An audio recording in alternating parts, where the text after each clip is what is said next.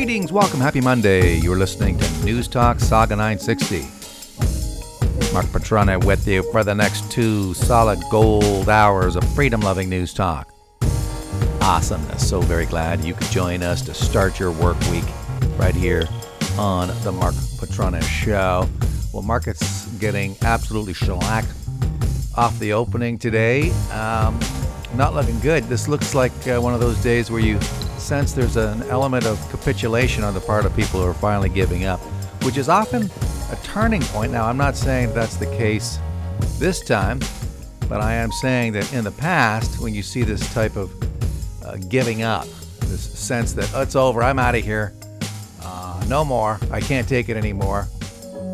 At one point, the Dow was sliding 700 points to start the week, and Bitcoin, wow, getting absolutely shellacked, shredded, down 15%. It was down to just under $23,000 US.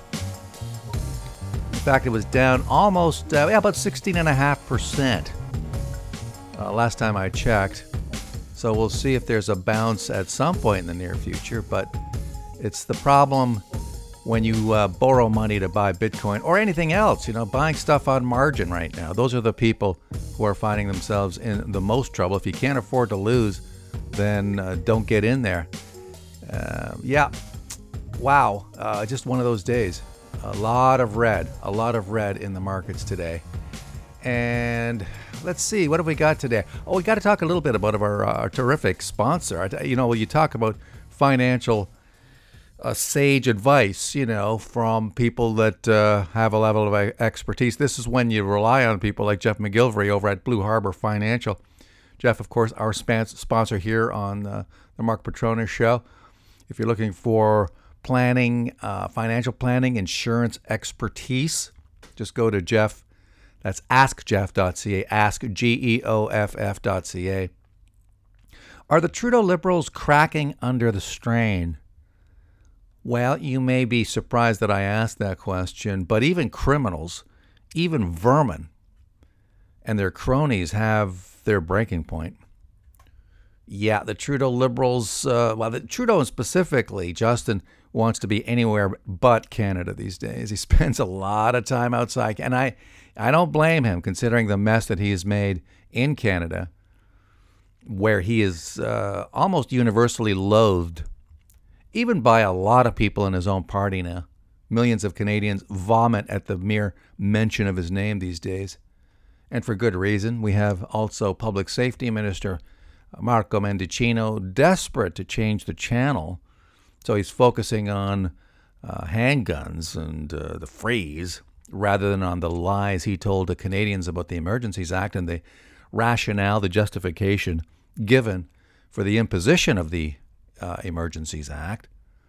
He's facing daily calls to resign, now having been exposed essentially as somebody who lied to Canadians, telling everyone that it was the police who had asked government to resort to this ham-fisted measure, really a war measures type of measure to deal with the peaceful protest, the trucker convoy. On top of all that, we have almost runaway inflation in Canada as Canadians finally wake up to Trudeau's economic nightmare of Build Back Better. I have said on this show many times that these people are engaging in a kind of, I want to say, controlled demolition of the economy. They want to bring about the Great Reset. They want to bring about Build Back Better. And you really can't do that unless you take a wrecking ball to the country. And that's essentially what he's doing now. But, as I mentioned, he does not want to be here. He doesn't want to be in Canada to face the music for that. He'd rather be in California or Colorado, mixing with his other liberal buddies, with his Democrat Party friends, living the high life. And by the way, there are better airports. You talk about cracking under the strain. It's just one thing after another. There are better run airports in third world countries than in Canada's Pearson Air International in Toronto. Even among the backbench eunuchs in the Liberal caucus, there are growing demands to end the travel mandates, which of course have contributed to the disaster area that is Pearson International Airport. So it's a laughing stock if you're outside Pearson. It's a nightmare if you're in. We have this tweet by Pierre Poilievre this morning. How long before Trudeau starts calling Liberal members of Parliament racist and misogynist because they now oppose his vaccine mandates? He was referencing a story that was in the Hill Times. A massive majority of the Liberal caucus wants the Trudeau government to end remaining federal vaccine mandates. The Hill Times spoke with multiple Liberal MPs who said they want all of Trudeau's pandemic restrictions removed as soon as possible. Well, as I've mentioned, that's not going to happen because, if anything, Trudeau wants to push a third shot. And again, you can't push that third shot if you get rid of the mandates because there's no threat. There's nothing you can use as the stick with which to threaten those who refuse to get that third shot. Anyway, the story goes on to say that a massive majority of Liberal MPs want the mandates to end. That, according to a Liberal member of Parliament who chose to remain anonymous, he said that people are saying, what the hell? Why are unvaccinated people not allowed to fly domestic? Like at least let them fly domestic with masks on. You can go to a shopping mall with them. You can get into an elevator with them, but you can't. You can get into a movie theater with them, but apparently you can't get on a plane with them.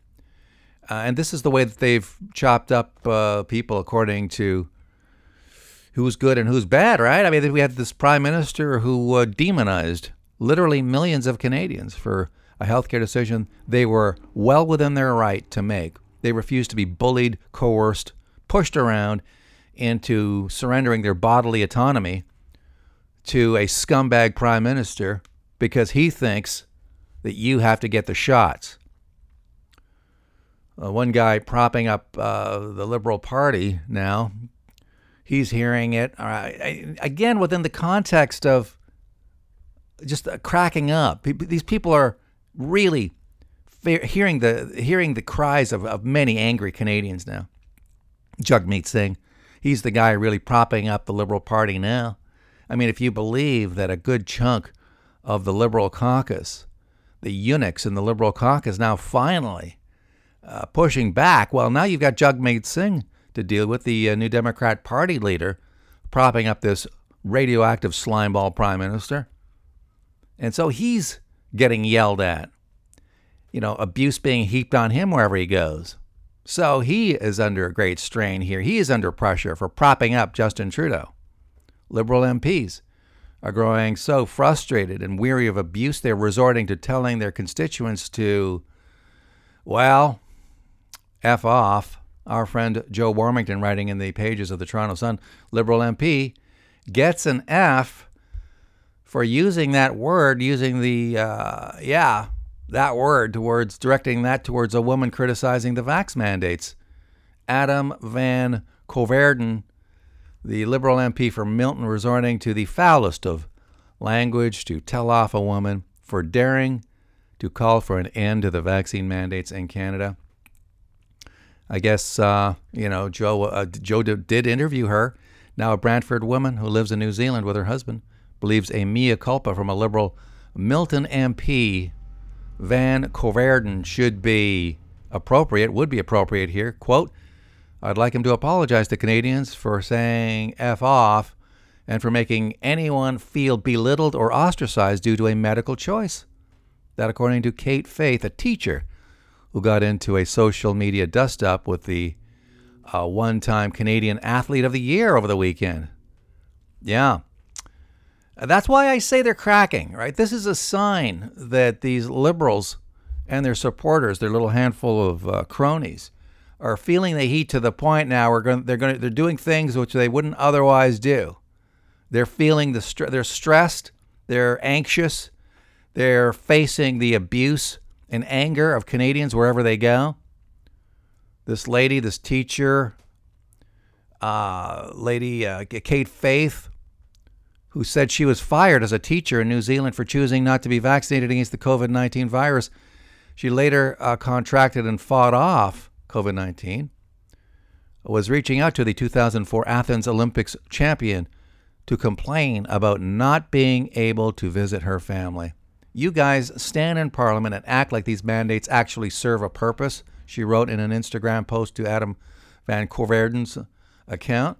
I was a teacher who got fired for not taking a jab. Now I'm a supply teacher covering classes every single day because the jabbed teachers have COVID and can't work.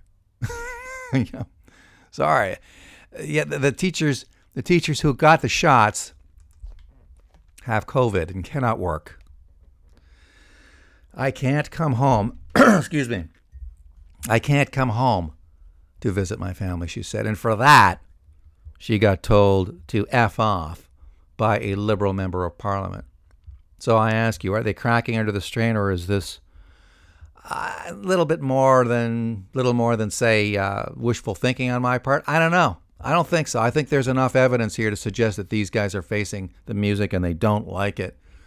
Yet another indicator of the massive corruption in the handling of pandemic cash. We're talking about hundreds of millions of dollars handed out to Liberals and other connected slimeballs. $237 million, a contract handed to a Liberal-connected guy, a former Liberal member of Parliament. Millions of dollars worth of COVID ventilators purchased through a former Liberal MP's company were immediately warehoused. This is a story in Blacklock's Reporter. Were immediately warehoused as medical surplus. Records show ventilators cost the equivalent of $23,700 apiece. These guys just made out like literal bandits. Public Health Agency figures disclosed the majority of the 10,000 Baylis Medical Company ventilators it bought. More than 90% of them were never used in any clinic or hospital. The devices were bought under a sole-sourced, that means no competition, $237 million contract through a holding company, FTI Professional Grade Inc. of Guelph, Ontario. The quote in the story, the Public Health Agency of Canada received the 10,000 ventilators, unquote. Staff wrote that in a submission to the Commons Government Operations, the National Emergency Stockpile currently has, get this, more than 9,000 of them. The figures were requested by Conservative MP Kelly McCauley of Edmonton West. Of the 944 Baylis ventilators used to treat COVID patients, a total of 350 were offered free of charge to India. The health agency did not explain what became of the rest. Are they in a landfill? Foreign deliveries were suspended after New Delhi authorities complained the ventilators require a different electrical cord for use in India. Did they not know that before they shipped them? That was in a memo dated June 18th of last year, a briefing note rather. National Emergency Strategic Stockpile Management. There you go. And this is just the tip of the iceberg. These people just skinned taxpayers alive. They used the pandemic. I guess the pandemic is an opportunity. Justin Trudeau said so himself. Not only to ram through a great reset, but to steal every last nickel they could. Speaking of stealing, you talk about criminals. 110 frauds inside a federal agency. You're going to love this. Again, in Blacklock's report, a total of 110 employees of the Canada Revenue Agency have been investigated for fraud in the last 5 years. That, according to records, 110 employees. That's a lot. That's a lot of people. 20 were fired. Why fired? Why aren't they in prison? It was the highest number of known fraud probes in any federal department or agency. But you'd better pay your taxes, though. Data provided have been drawn from discipline records, good for you Blacklocks, that are available by fiscal year and include founded misconduct that could be interpreted to be fraudulent, that according to the agency, which wrote that in an inquiry of ministry tabled in the Commons. Misconduct ranged from faked sick leave to misuse of government issue charge cards. And these are the people telling you to file your taxes on time and pay your bills.